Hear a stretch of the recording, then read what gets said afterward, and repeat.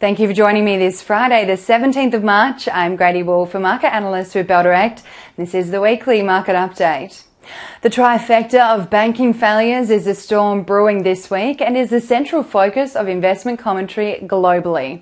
What started earlier in the week as a one-off banking collapse and isolated issue extended beyond small banks and into a large European player, with origins dating back to 1856, sparking investor confidence to plummet amid fears of cracks showing in the global financial sector.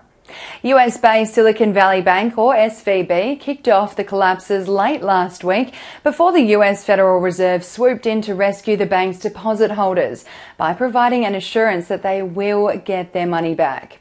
Is it a bailout? Well, technically yes. The government is bailing out deposit holders, not the doomed SVB and Signature banks.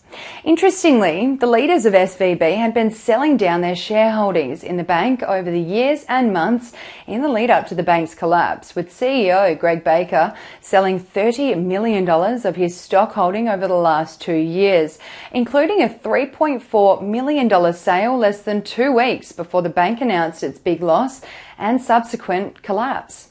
Signature Bank was the second bank to have the regulators called in when its customers withdrew more than $10 billion in deposits following the collapse of SVB, which subsequently led to the third largest banking failure in US history. Signature Bank board member Barney Frank said to CNBC that they had no indication of problems until we got a deposit run late on Friday, which was purely contagion from SVB. Signature Bank also had exposure to the crypto space, holding $16.5 billion in deposits from digital asset-related customers. Given the high volatility recently and the turmoil in the crypto space, this adds further woes to Signature Bank's issues at hand. Fast forward to Thursday, and markets around the world were waking up to yet another bank facing material challenges, but this time on a global scale and in the form of one of the world's biggest banks, Credit Suisse.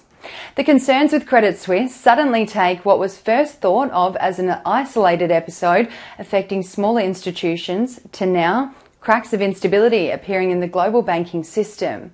Shares in Credit Suisse tanked 24% to a new record low after its largest shareholder and lead lender, the Saudi National Bank, said it would not be able to offer Credit Suisse any more financial help if it were to call for additional funding. Credit Suisse's problems stem from risk management issues over several years, coupled with collapsing revenue.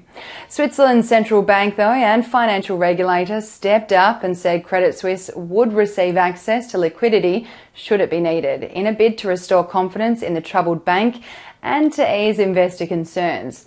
To which Credit Suisse responded by taking up the offer to borrow 50 billion Swiss francs, or the equivalent of $53.68 billion US dollars, from the Swiss National Bank under a covered loan facility and a short-term liquidity facility. At present, all eyes and fears are driven by the cracks appearing in the banking sector, not only for small lenders, but for larger lenders too. As of the 15th of March, 100% of the market is now expecting the RBA to pause interest rate hikes in Australia at the next monthly meeting, up from a 59% expectation of no change on March 8th. Next week, though, markets are projecting the Fed to keep up its inflation-fighting efforts through announcing a 0.25% hike in the US cash rate at the conclusion of the FOMC meeting, despite the cracks and the issues in the financial sector arising this week. While the central banks swoop in to restore faith in the global financial system, investors are weighing up whether these cracks are the first signs of a financial crisis floodgate opening, or whether these issues are merely isolated individual events. Next week will be a big watch and wait on that front.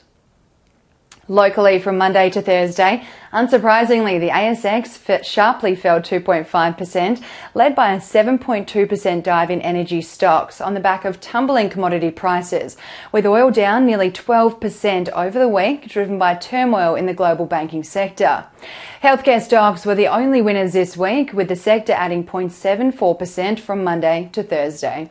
The winning stocks during this turbulent week were unsurprisingly led by gold miners, as investors bought into the precious metal stocks due to their safe haven nature. Capricorn Metals added over 21% from Monday to Thursday, while Ramelius Resources jumped almost 20% and Silver Lake Resources lifted 12.18%. And the stocks that weighed heaviest on the market this week were Computershare down 14.73%, Core Lithium shedding 12.7%, and BrainChip ending the 4 days down 12.4%.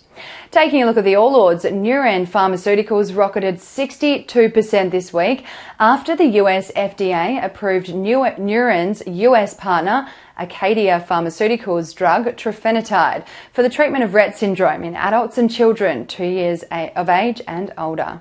While MoneyMe fell 31.43% this week as investors fled small lenders in the finance sector. The most traded stocks by Beldirect clients this week were Lynas Rare Earths, Telstra Group, ALS, ANZ, Computershare, Commonwealth Bank of Australia, and Medibank Private. Clients also bought into Macquarie Group while taking profits from Resolute Mining and Mineral Resources. On the diversification front, or ETF front, clients made the most trades on BetaShares Australian Strong Bear Hedge Fund, Vanguard Australian Property Securities Index ETF, and BetaShares US Equity Strong Bear Hedge Fund. Looking at the week ahead, investor sentiment will be riding on the Federal Reserve's rate decision out at the conclusion of the FOMC meeting on Thursday, Sydney time, with the market expecting a 25 basis point increase to be announced.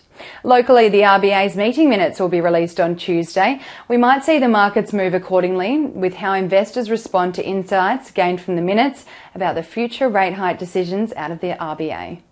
And that's all we have time for today. Have a wonderful Friday and weekend, and as always, happy investing.